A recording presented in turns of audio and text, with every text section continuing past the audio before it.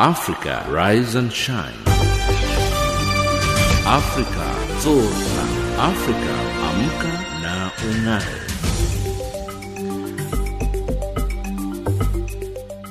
Good morning and a very warm welcome to Africa Rise and Shine. This is Channel Africa from an African perspective, coming to you live from Johannesburg in South Africa on DSTV's audio bouquet channel 802 and on www.channelafrica.co.za.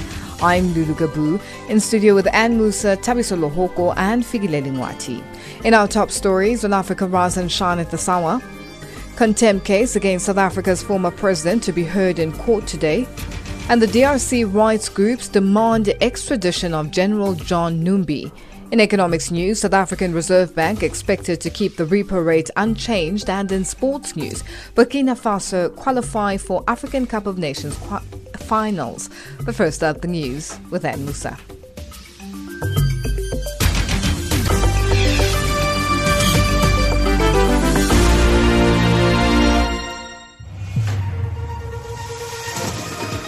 SABC News, independent and impartial. From an African perspective.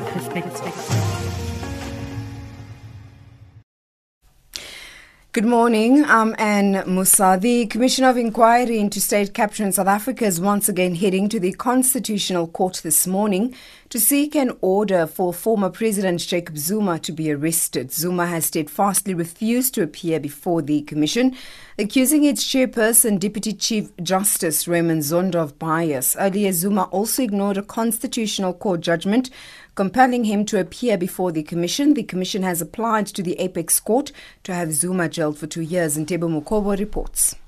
The running battles between former President Zuma and the chair of the Commission, Raymond Zondo, have been raging for some time. And after a number of attempts to have Zuma appear before the Commission failed, and with the Constitutional Court order not even serving as a deterrent, Justice Zondo is left with no option but to apply to have Zuma held in contempt of court. The Commission will approach the Constitutional Court and ask it to impose a term of imprisonment on Mr. Zuma if it finds that he is guilty of contempt of court. And as in the past where the Commission and the Constitutional Court ruled on Zuma in absentia, it seems likely that even today, when his possible arrest is discussed and decided, he will not be present. South Africa's Health Minister Zweli Mkhize says the global coronavirus vaccine rollout has suffered a major blow due to high demand of vaccines throughout the world. South Africa had to pause AstraZeneca vaccinations last month because of a small trial showing that the shot offers minimal protection against mild to moderate illness caused by the dominant coronavirus variant. At the time, the country had received 1 million AstraZeneca doses from the Serum Institute of India, and the delivery of another 500,000 was pending. The Health Department announced on Sunday that the deal to sell the vaccines to the African Union had been completed and that they were on their way to 14 African countries. Mkhize says pausing the rollout of AstraZeneca vaccines has distributed the progress of vaccine rollout in South Africa. That is the changeover that's caused us to be where we are. Of course, if we had already been able to use those vaccines, we would be talking about more than 2 million people that could have been vaccinated. At this point, we have Johnson & Johnson vaccine. In the next 2 weeks, we'll have got the full total of the 500,000. At this point, we will have, by weekend, the 300,000 would have been received, and then 200,000 will come in another 2 weeks because of the delays in the authorization of their release. In April, we expect that between April and June, 7 million of the Pfizer vaccine should be with us, and 3 million of the Johnson & Johnson vaccine will be with us. Kenya has ordered the closure of 2 vast camps hosting hundreds of thousands of mainly Somali refugees, citing security concerns. Previous attempts of shutting them were blocked by the courts. Kenya is engaged in a maritime dispute with Somalia. The BBC's Mary Harper has the details. Kenya's Interior Ministry has given the United Nations Refugee Agency 2 weeks to come up with a plan to shut down the Dadaab and Kakuma camps. They're homes to hundreds of thousands of refugees from Somalia and South Sudan. It said it would transport the refugees to the borders of their home countries if the camps were not closed. The UNHCR has urged Kenya to find a suitable solution that would ensure people's rights would be protected. it will be next to impossible for most of the refugees to return. Many of them have lived in the camps for decades. Their home countries are still in conflict and they have no homes to go to. The German Chancellor Angela Merkel has cancelled a strict coronavirus lockdown over Easter only a day after it was announced. In a turnabout move, Merkel has told state premiers in a video call that there would not be a strict lockdown over Easter after all. This follows a day of criticism and confusion in Germany, the BBC's Jenny Hill reports. This was an extraordinary statement. At a hastily convened press conference, Angela Merkel said she alone bore responsibility for a plan to extend what is usually a 3-day Easter holiday to a 5-day shutdown. The decision, which met resistance from business leaders, was, she said, made with the best of intentions, but acknowledged it was impossible to implement. Mrs. Merkel, who apologised for what she described as a mistake, will be conscious that as case numbers soar exponentially, public trust in her government's pandemic response is wavering. The number of people who have died of COVID-19 related complications in Brazil has surpassed 300,000. The country is struggling to contain the rapid spread of the virus. Brazil's daily fatality count has more than tripled since the beginning of the year. Yesterday, President Jair Bolsonaro announced a special committee to deal with the crisis. Congresswoman Tabata Amaral, who represents Sao Paulo, says this is too little too late. We are by far in the worst moment of the pandemic here in Brazil. We have different COVID variants that are spreading really fast. We still don't have a decent vaccination plan. And we are talking about a president who has been speaking for an entire year against vaccines, against the use of masks, against social distancing, and who only yesterday, after an entire year, announced he's going to create a crisis committee. And that's the news. Headlines at 7:30 Central African Time. SABC News, independent and impartial. From an African perspective. Follow Channel Africa on these social media platforms. On Facebook, Channel Africa 1. On Twitter, @Channel Africa 1. And YouTube on Channel Africa Radio. Our website, www.channelafrica.co.za. Channel Africa, from an African perspective.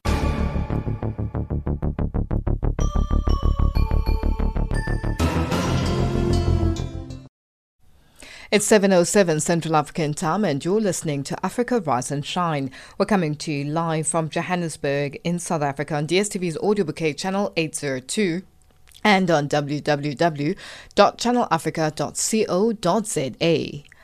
AmaZulu traditional Prime Minister Prince Mangosuthu Buthelezi has announced that Queen Mantfombi Dlamini has been appointed by the royal family as regent until a successor for the late King Goodwill Zwelithini is chosen. Buthelezi says that was according to the wishes of King Goodwill Zwelithini. She is King Goodwill Zwelithini's third wife and the sister of Eswatini King Mswati III. Fanele Mhlongo reports. The AmaZulu nation has been eagerly waiting for an announcement on who will lead the nation after the passing of King Goodwill Zwelithini. The king passed on from COVID-19 related complications earlier this month at the age of 72. He was interred at a ceremony called Ukutshala in isiZulu in the early hours of last Thursday. The traditional Prime Minister Prince Mangosuthu Buthelezi spoke to the media that had been waiting outside Gwakhetho Mthandayo Royal Palace yesterday after a long family meeting by members of the royal family. Today, in the presence of more than 200 members of the royal family, His Majesty King Goodwill Zwelithini Kapekuzulu's will was read by his lawyers. And in line with the wishes of His Majesty the King, the family would like to announce that Her Majesty Queen Mantfombi Dlamini Zulu will act as regent of the Zulu nation during the interregnum. While Her Majesty is the de facto regent, further decisions on the succession itself of the Zulu monarchy will not be announced until the family's mourning period is over. Meanwhile, Buthelezi has conveyed the wish of the regent and the royal family that members of the Zulu nation end their mourning and start working the land on Friday. The regent and the royal family have asked me that I impress upon the nation the late king's wish for his people to take out their hoes on Friday. As a champion of food security himself and subsistence farming, His Majesty urged that things should not come to a standstill for a long time for a rather long mourning period. People are thus free to plough from Friday, the 26th of March 2020, in accordance with His Majesty's wish. Reacting to the announcement of Queen Mantfombi as regent, Nongoma residents say they will support him and are optimistic that she will follow on the footsteps of the departed Zulu monarch. I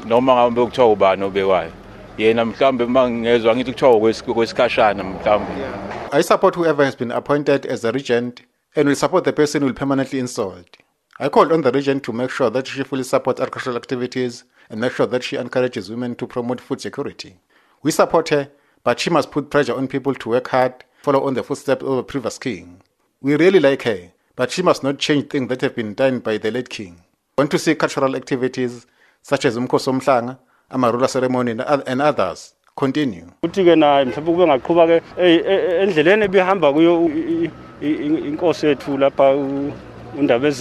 Meanwhile, the departed king's agricultural advisor, Mthandazeleni Dlamini, hopes that the next monarch will also make agriculture a priority. Dlamini has commended the late king for encouraging women to also start farming projects.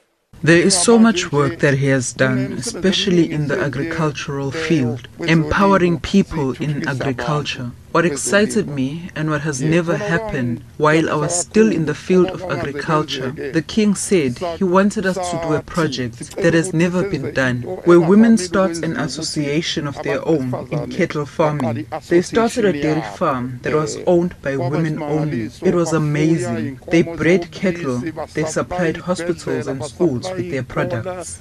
Buthelezi has added that during their mourning period the next 3 months, the royal family will not discuss who the successor to King Goodwill Zwelithini will be. I'm Fanelo Mhlongo, Kwakhetho Mthandayo in Nongoma.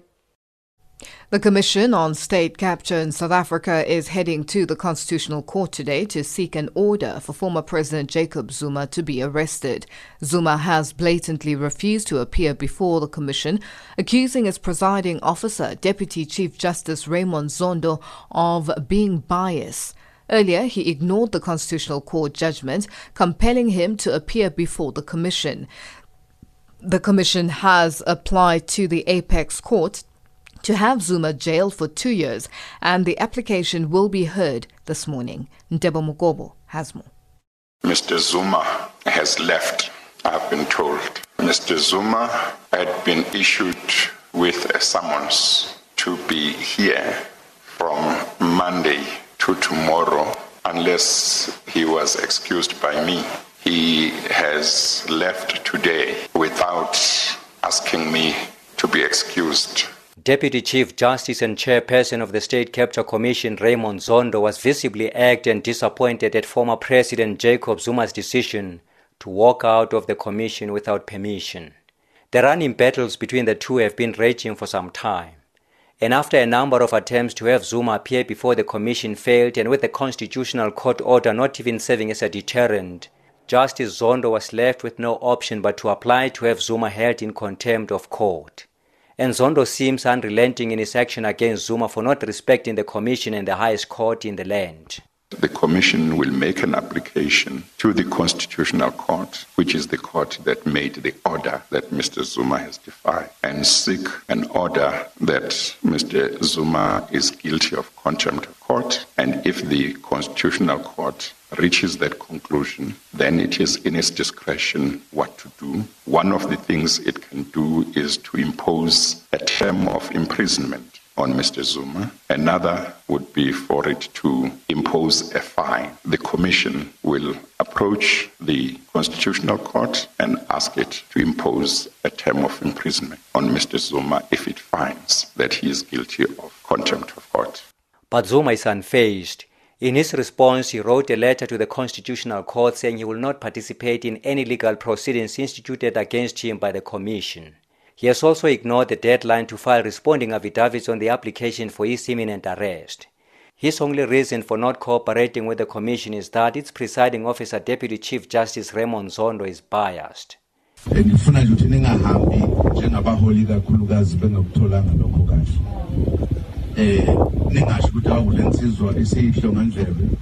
I don't want you to leave without you getting an explanation. I feel like my rights were disregarded, the rights I fought for and sacrificed for. I won't respect a judge when he does that. He must respect my rights so that the Constitution can work in the right way.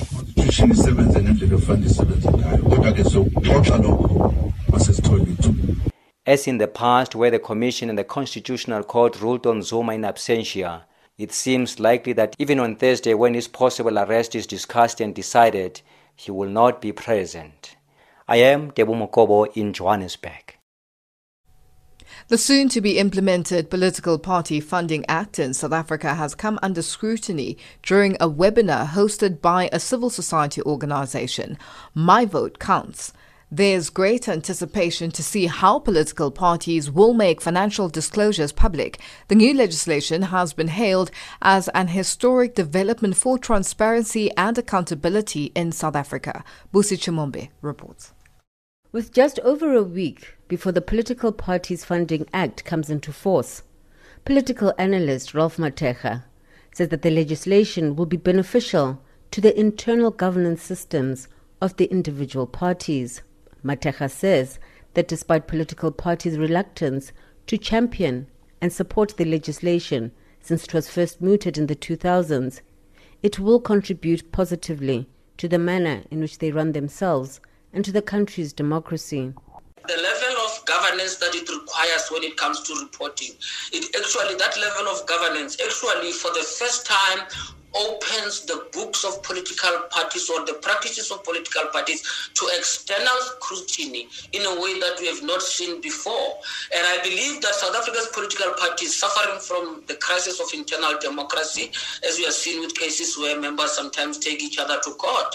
South Africa's political parties will gain by this external scrutiny that is coming through external institutions such as this Act when it comes to how it can impact upon the internal functioning of political parties. The Electoral Commission will be responsible for administering the funding as well as monitoring and inspecting the activities of political parties in this regard.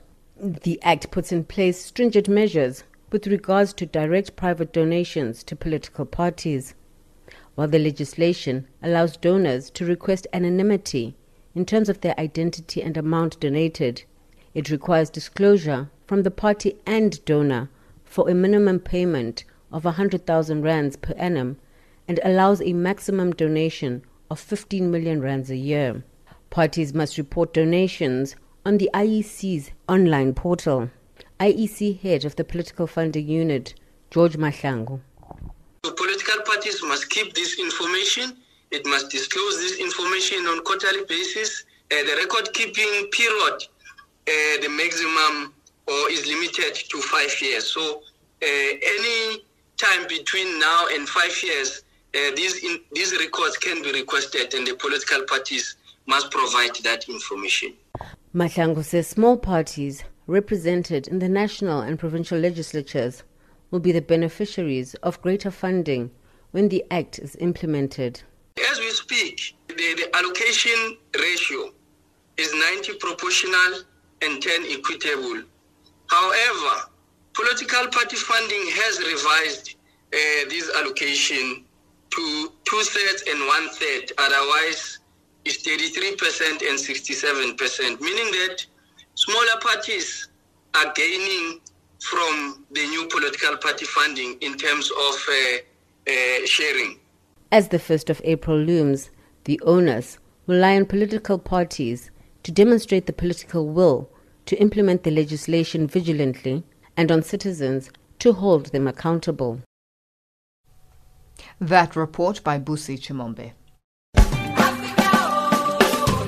When I think back to my childhood, geographically, it reminds me of a time where I was black and only struggling, but at the same time, always reaching for something more, something bigger in a South Africa that was hostile. Hello, Africa. This is 1000 African Voices, and I'm your host, Avurengwi. Join me on Channel Africa every Thursday morning between 8 and 9, and on Saturday and Sunday morning between 9 and 10. Rise, Africa, rise. Channel Africa, from an African perspective. It's 7:20 Central African Time and you're listening to Africa Rise and Shine, coming to you live from Johannesburg in South Africa. The National Institute of Communicable Diseases in South Africa has warned that mass gatherings and social events over the Easter holidays are likely to cause a surge in COVID-19 cases, which may trigger a third wave. Many South Africans have abandoned non-pharmaceutical interventions to prevent contracting COVID-19. Some have chosen to stop wearing masks at large family gatherings. This comes as South Africa is falling behind on its vaccination targets. Prabashni Mudli reports. Lockdown level 1 has left many South Africans with a sense of freedom from COVID-19 restrictions. A look through social media and in the public spaces, one would assume that lockdown restrictions have been lifted. A number of organizations across the country have labeled lockdown restrictions unjust. One of these is the Liberty Fighters Network. They've approached the Gauteng High Court to oppose all the regulations and the wearing of masks in particular. The network's president, Reno de Beer, is adamant that the country is not in a state of disaster and that there is no evidence to prove that masks prevent infection from COVID-19. We are challenging all lockdown regulation. We believe that there was never a disaster in the first place. What is so totally ridiculous about the whole forceful wearing of masks, there are so many people who cannot wear masks. There's not sufficient information out there to actually tell people that you must wash your mask regularly. What they are trying to do is not helping at all. I don't wear a mask. Wherever I can skip wearing a mask, I take the opportunity. I don't need it, and it makes me feel claustrophobic. Under lockdown level 1, many families have chosen to host weddings, birthday parties and large-scale gatherings with no observance of social distancing. With the Easter weekend approaching, celebrations and travel are likely to continue. Head of the Center for HIV and STIs at the National Institute for Communicable Diseases, or NICD, Professor Adrian Purin, says irresponsible behavior will be detrimental to the country's efforts to avert a third wave of infections. If we have the people coming or congregating together under those types of circumstances with poor implementation of the so-called pharmaceutical interventions, that means close contact, not wearing of masks, poor ventilation, all those, that combination of effects, I think, will certainly lead to an uptick and increase in cases. Do you really need to travel? Do you really need to have these types of cases? Do you really need to have these numbers of people in close contact? While South Africa's vaccination program is well underway, Deputy Health Minister Joe Phaahla says government will not achieve its target of vaccinating 1.5 million healthcare workers by April. This is due to the lack of available vaccines. The country also plans to vaccinate 14 million citizens by the end of the year. Professor Purin says if the third wave hits in June, as currently predicted, the country would have not vaccinated enough people to prevent the virus from spreading rapidly. We won't reach herd immunity. As you know, magical number is about 67%. We're nowhere close to that. And again, I think it was predicted that we would have a million to 1.5 million in the first phase. So really going to have to scale up quite dramatically to really protect the healthcare workers. Meanwhile, Archbishop Daniel Mate of the St. John's Apostolic Faith Mission Church of South Africa says with the imminent threat of the third wave after Easter, the church has decided to cancel their Good Friday service in an effort to prevent the spread of the virus. What we are seeing is we cannot hold the Easter because of this disease. It kills. It is very dangerous. So that is why we have cancelled the Good Friday for this year. And then we are having only Sunday prayer. South Africa has recorded more than 1.5 million cases of the coronavirus and more than 52,000 deaths, a number experts expect to increase if social behavior is not altered, especially heading into the Easter weekend. Prabhashni Mudli, SABC News, Johannesburg. Black South Africans were more willing to sacrifice their rights to stop the spread of the coronavirus than white counterparts.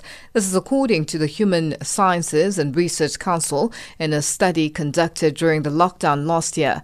The HSRC released the findings of its research titled "Who is Willing to Sacrifice Human Rights in the Context of COVID" in a webinar in Pretoria. The findings come as the country is about to mark 1 year since the lockdown was instituted to curb the spread of the coronavirus. Maluti Obuseng reports. The study was conducted in 3 phases in April to May, August to October, and December last year to January this year. The HSRC's Divisional Research Executive, Professor Nania Bola-Müller, explains the research outcomes. 78% of South Africans were willing to sacrifice their human rights to stop the spread of to 78 in the third round. So there wasn't much difference across the rounds as to this general question that was, are you willing to sacrifice your rights? But when we broke it down to which rights you're willing to sacrifice, then the outcome was slightly different. Meanwhile, Professor Bola-Müller says, according to demographics, it has been found that black South Africans were more willing to sacrifice their rights to stop the spread of the virus compared to their white counterparts.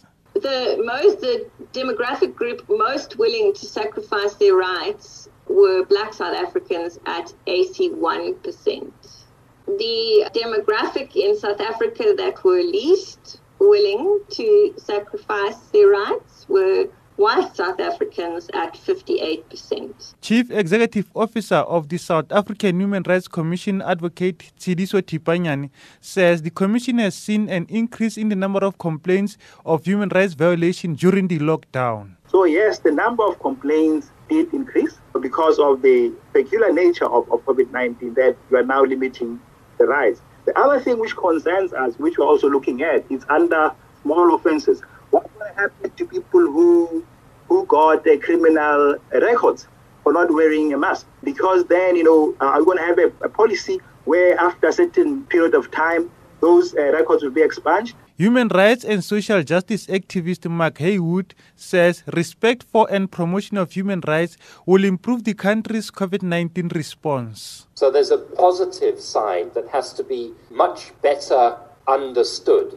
There are positive state obligations when it comes to socio-economic rights whose regression makes people more vulnerable to COVID-19, to spreading COVID-19 and to dying of COVID-19. The HSRC and the Human Rights Commission say, despite their being an important players in research and protection of human rights, the National Corona Command Council, chaired by President Cyril Ramaphosa, has never invited them to give input on how to deal with the coronavirus.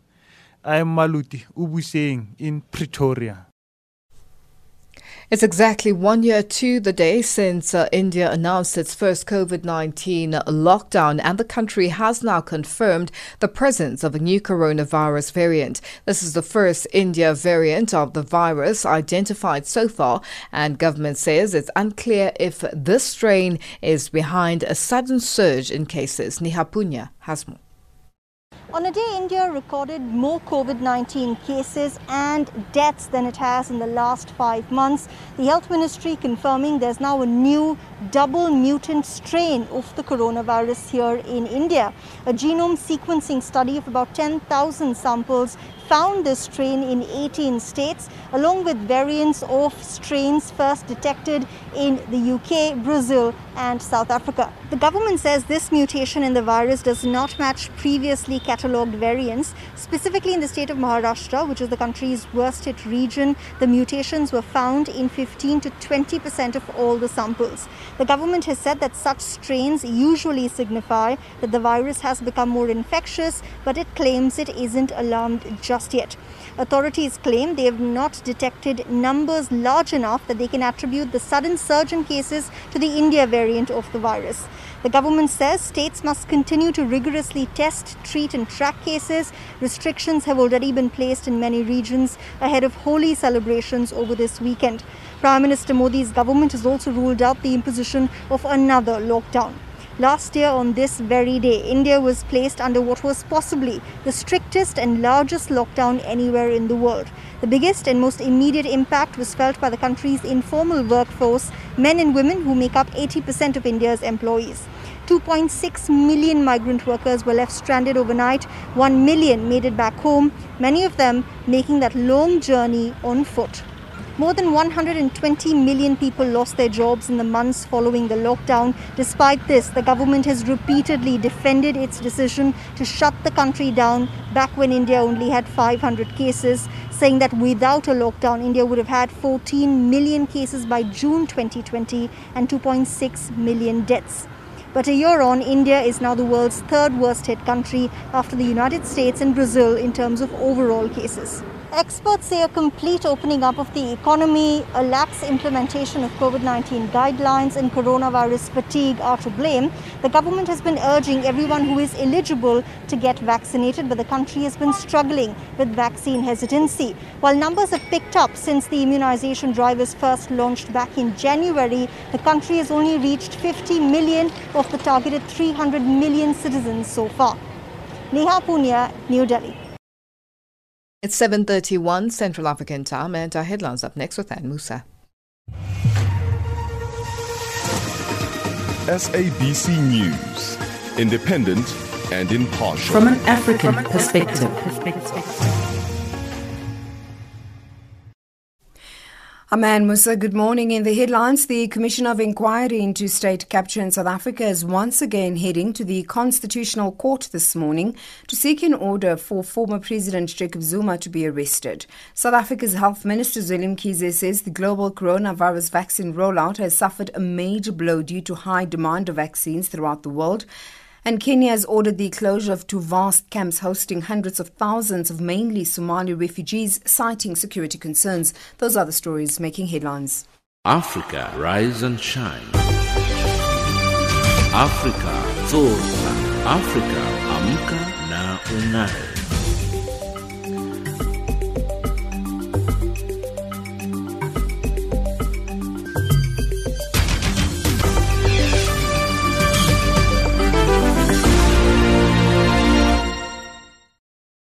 Thank you, Anne. In the Democratic Republic of Congo, the Voice of Voiceless, a human rights organization well known as VSV, has demanded the extradition of General John Numbi, the man referred to as a suspect number one in the assassination of Floribert Chebeya, a human rights activist, and his driver Fidel Bazana is said to have fled the DRC and suspected to be in Zimbabwe. The Congolese government hasn't confirmed this, but the VSV has called on the DRC authorities to get strongly involved. Jean-Noel Bamweze reports from Kinshasa. This former head of the Congolese National Police PNC was to appear last Thursday before the military court to provide explanations on his alleged involvement in this double assassination committed in 2010. But General John Numbi, who had already taken refuge in his Beijing farm in Lubumbashi in the Haut-Katanga province, didn't respond to the invitation. The man is said to have taken the road abroad and is already in Zimbabwe. La Voix des Sans Voix, the VSV that was led by late Floribert Chebeya, has then called on a strong involvement of the Congolese government to obtain the extradition of this fugitive general to Kinshasa. Rosten Manketa is the VSV Executive Secretary. John Numbi was supposed to be the most watched person. You know, more than 100 NGOs had asked for his immediate arrest. But since we are in a country which is not yet a rule of law, no one listened to us. But I believe it's a must for authorities to demand the extradition of John Numbi. The military justice has already issued a warrant of arrest against John Numbi, but since last week the former boss of the Congolese police is nowhere to be found. Congolese authorities have said they have not been officially informed about the man's presence in Zimbabwe, but investigations are underway, according to Bernard Takaishe, the acting Minister of Justice. Nous sommes en train de travailler là-dessus. S'il est avéré qu'il y a de faits et que ce monsieur doit être... We are working on this. If it's proven that there are facts and that this man should be extradited, he will. We are not officially informed, but we have triggered the verification mechanism. Mais de vérification? John Numbi was recently named as the sponsor of the assassination of Chebeya and Bazana by two police officers who claimed to have participated in this crime.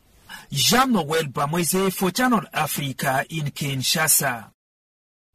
The gunman in the deadly mass shooting in Boulder, Colorado in the United States has been charged with 10 counts of first-degree murder and 1 count of attempted murder. As investigators search for a motive for the attacks, the 21-year-old suspect was moved from hospital where he was treated for a leg injury to the Boulder County Jail. This as pressure builds on the U.S. Senate to take up at least 2 bills that passed the House of Representatives earlier this month, expanding background checks while closing federal loopholes on gun purchases. Showen Bryce Peace reports.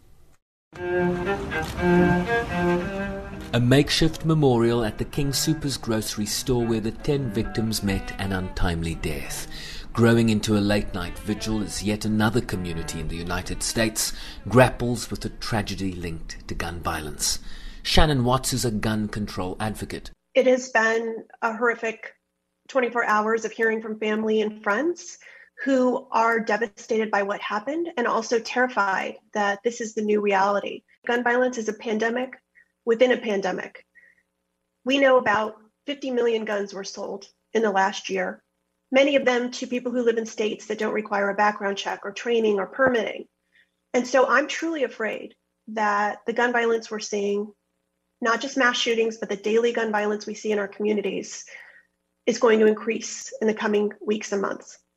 While investigators search for clues as to a motive, the suspect's family described him to local media as paranoid and antisocial, a naturalized US citizen born in Syria who moved to the country with his family at the age of 3, using an AR-15 styled rifle to mow down his victims. Listen to Michael Doherty, the Boulder District Attorney. As I mentioned, the shooter is currently in custody. He was injured. With an eye towards the prosecution of that case, we're going to be very careful about the crime scene and how we go about this investigation. We owe it to the families of all the victims, each and every one of them, to ensure that justice is done. And I promise you that is our commitment, and we will work tirelessly to get there. Flags were lowered to half staff at the White House in honor of the victims, as the focus turns to Congress and the passage of legislation that would expand background checks on all gun purchases and an assault weapons ban, as President Joe Biden explained. The United States Senate, I hope some are listening, should immediately pass the 2 House-passed bills that close loopholes in the background check system. These are bills that receive votes of both Republicans and Democrats in the House. This is not and should not be a partisan issue. This is an American issue. It will save lives, American lives, and we have to act. We should also ban assault weapons in the process. I'll have much more to say as we learn more, but I wanted to be clear. Those poor folks who died left behind families that leaves a big hole in their hearts, and we can save lives. But finding compromise in a Senate split equally between Democrats and Republicans could prove a hurdle too steep, yet again. Richard Blumenthal is a Democratic senator from Connecticut. Unsurprising, inaction has made this horror completely predictable.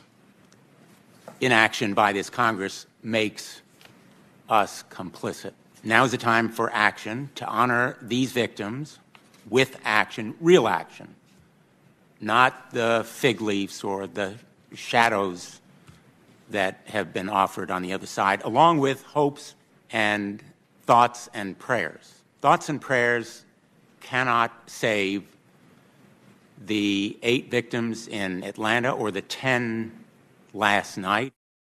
Senator Ted Cruz is his Republican colleague from Texas. I agree. It is time for us to do something. And every time there's a shooting, we play this ridiculous theater where this committee gets together and proposes a bunch of laws that would do nothing to stop these murders. What happens in this committee after every mass shooting is Democrats propose taking away guns from law-abiding citizens because that's their political objective. The victims in Colorado spanning 20 years of age to 65. In a country all too familiar with loss during pandemics, one a virus, the other the barrel of a gun. I'm Sherman Bryce-Pease in New York. The South African Students' Congress, SASCO, says it's engaged in talks with the country's ruling ANC's national executive in an attempt to secure funding for students at institutions of higher learning. Students at various tertiary institutions embarked on protests calling for free education and for the scrapping of historical student debt, which they say has made it impossible for them to register for the 2021 academic year. Yesterday, which was on Wednesday, Higher Education Minister Dr. Blade Nzimande called on students to call off their protests during a parliamentary meeting. Sashin Naidu reports. Students are adamant that those with outstanding debt be allowed to register and continue with their studies. ANC Secretary General Ace Magashule also indicated during a student march to party headquarters in Johannesburg a couple of weeks ago that he had instructed government to find resources to assist struggling students. SASCO President Bamayane Matiwane says their meeting with the ANC leadership is one of several such meetings aimed at finding a solution to the student funding crisis. We are, as the top 6 of SASCO, engaging the top 6 of the ANC and trying to find a better solution. There are people who have been tasked by the president of the country to do fact-finding. Then there's one outstanding meeting which will resolve on the way forward. Indeed, the Secretary General was correct. The officials did meet. They met all the alliances. They met the South African Student Congress as well, and trying to get a way forward. Wits University's Student Representative Council has taken it upon themselves to raise funds to assist students with historical debt and who cannot register. The fundraising campaign, dubbed 21 million rand in 2021, is aimed at ensuring that students with outstanding debt are not excluded from receiving an education. Wits SRC President Mpendulo Mfeka. A number of our students are unable to register due to historical debt and debt that relates in particular to the 2020 academic year. So we then decided to go on a campaign to try and raise 21 million in 2021. It's a campaign that has been ongoing now for 2 months. We have NGOs that have donated, we have churches, we have religious organizations, so to say. We have corporates, civil society, students who've donated to the campaign. And up to that far, we've raised about 4 million rands. The University of Johannesburg's SRC, on the other hand, says they are currently engaged in consultations with students to decide on whether they will embark on a fundraising campaign.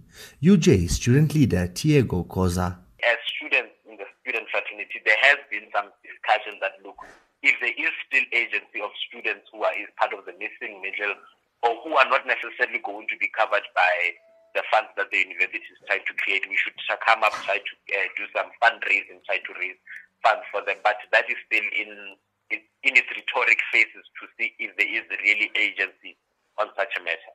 The EFF Student Command says they are currently talking to their branches across the country with the aim of intensifying their protest action to force government into acceding to their demands. Secretary General of the EFF Student Command, Muzi Khoza, says government must intervene and find a fund to accommodate students. As the Student Command, as we speak now, we have convened all our branches to try and revive their spirit. We are continuing indeed. We'll be going to the street to shut down, and worse, this time around, we'll intensify so that this government can respond, because we tried to at least write to them, we tried to at least shut down gates, but they are not willing to budge. So what will happen now is that we'll intensify, we'll do more than we did earlier this year. Higher Education Minister Bladen Zimande has appealed to students to end their national shutdown. That report by Sashin Naidu. Across the globe, every second, there's always a breaking story. What we want to achieve is a healthy and vibrant economy which can ensure full employment to our people. The government concurs with the views of the Black Economic Empowerment Council report that it is now necessary to make our policies on black economic empowerment more explicit. Last May, I asked constituencies at NEDLEC to discuss youth employment incentives. I'm pleased that discussions have been concluded and that agreement has been reached on key principles. We are on an ambitious drive to industrialize, to attract investment, and to create more jobs for the youth of our country. They don't have jobs. I've tried looking for a job for a year and a half now. The challenges were experience and the level of education which I have.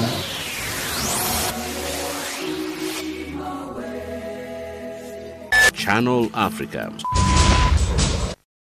It's 7:45 Central African time, and you're listening to Africa Rise and Shine. Coming to you live from Johannesburg in South Africa. Our economics updates up next with Thabiso Lohoko.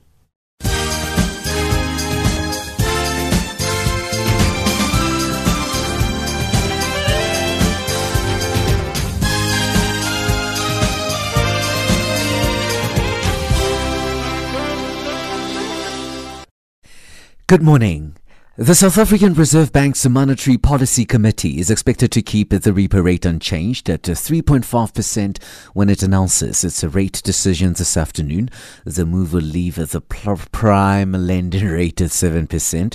The five-member MPC has been deliberating on the weak economic growth and subdued inflation for the past 2 days. Stats SA announced on Wednesday that consumer price inflation edged lower to 2.9% in February. The bank expects inflation to average 4% and growth at 3% this year. The current low interest rate environment will continue to support struggling households and businesses. Nedbank's economist Isaac Mashiro.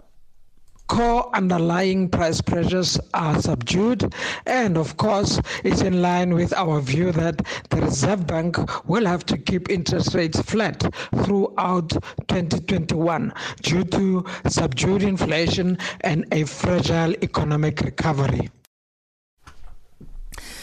The Southern African Alcohol Policy Alliance has called for daily liquor sales to be restricted to 6 p.m. over the Easter holidays to slow the spread of the coronavirus. The call comes amid warnings by health experts that the country is likely to face a third wave in the aftermath of Easter celebrations and relaxed lockdown regulations. SAPA Director Maurice Smithers has stressed that the Easter break is a potential catalyst for a third wave of coronavirus infections. We would really like us to look ahead and say, how can we prevent, how can we slow down the potential problems and avoid having to implement bans? Because we don't think that bans are necessarily the best solution. What we really want is a situation where you manage the way in which people drink rather than stop people from drinking. People keep talking about the third wave, about winter, and now we know we're heading into Easter, a long weekend. So all we're saying is try and get some kind of control how alcohol will get consumed to avoid alcohol becoming a super spreader and seeing the numbers going up. South Africa's National Liquor Traders Council national convener Lucky Ntimane says businesses, especially restaurants, will not survive if alcohol sales are restricted again. The initial concern is that we've got restaurants that are struggling to survive, as it were. If you're going to close them at 6 o'clock, you've now given them 10 steps backwards ahead of the 2 steps forward that they've been taking. So I think it's a shotgun approach at this stage. We need to come with ways in which the hospitality industry can be safeguarded. You cannot survive as a restaurant owner if you have to close at 6 p.m., for example. As it were, it really cannot be that we close at 6 o'clock. It's not going to be sustainable in the long run. Advisory firm IH Securities has projected a 395% rise in revenue at the Zimbabwe Stock Exchange listed conglomerate Inscore Africa Limited during the year to 30th June, underpinned by high consumer spending as lockdown restrictions have eased.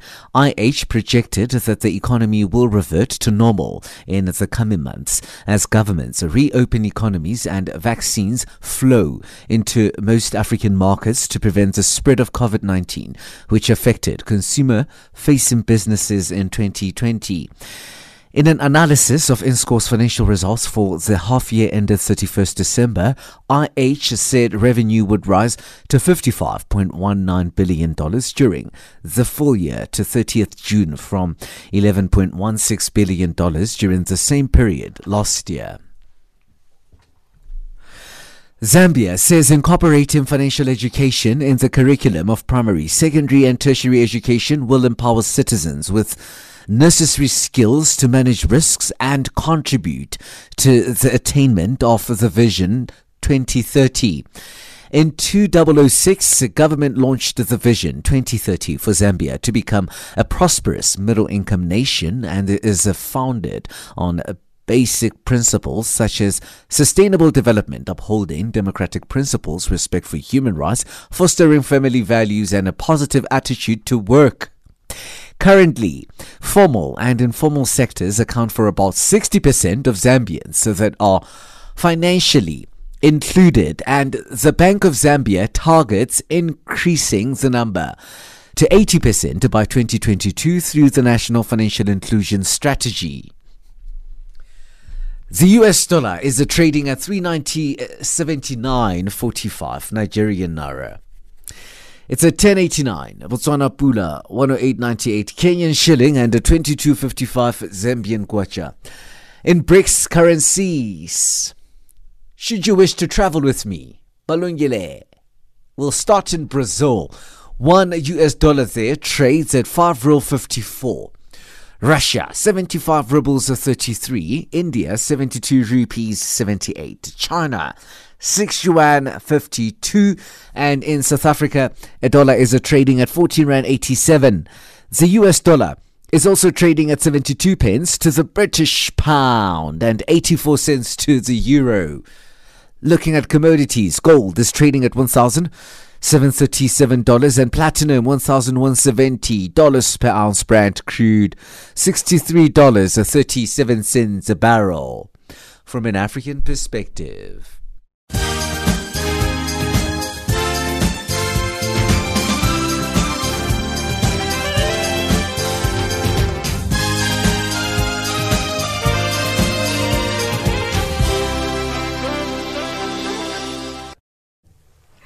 Well, Fikile Lingwati, today is the day Bafana Bafana playing. You mentioned earlier. Yes, it's, we've been waiting for these games so that we should know what's going to happen now. We've been waiting for these AFCON qualifiers for quite a while, but South Africa has a good chance of winning. They haven't been very bad, but due to the COVID-19 of the restriction of all the players, that's a problem. Yeah, unfortunate, very unfortunate, but let's hope for the best and let's hope that they put their hearts out there and work hard. Hoping. Yes. Give us an update.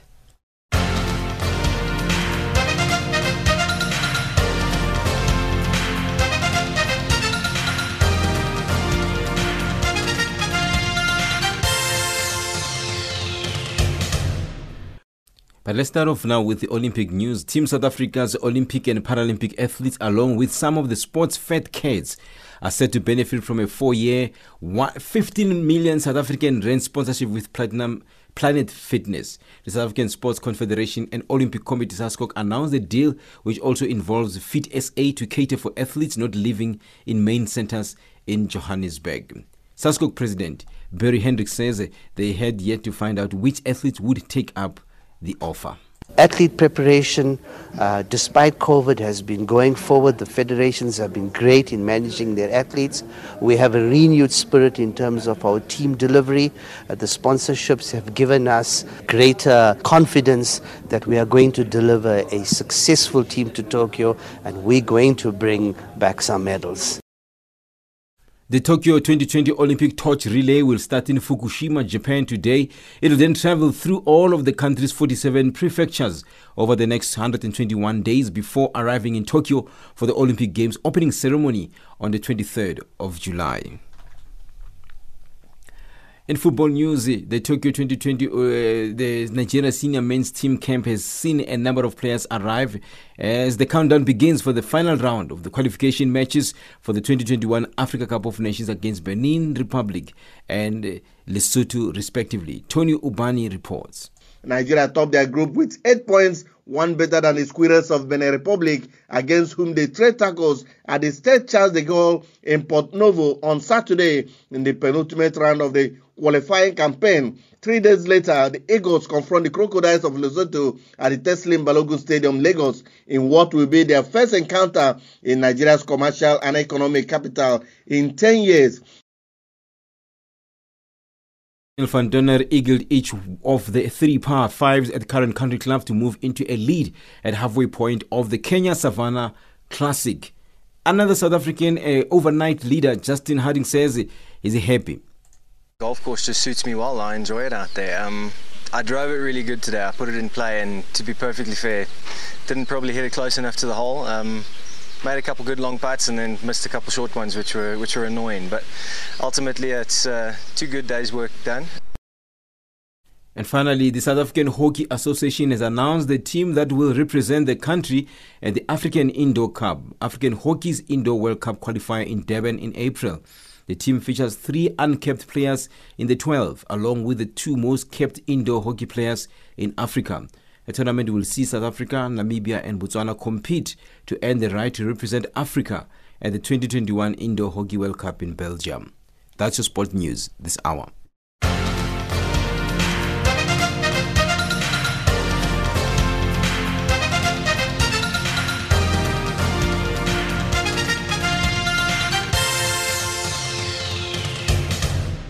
Africa, rise and shine.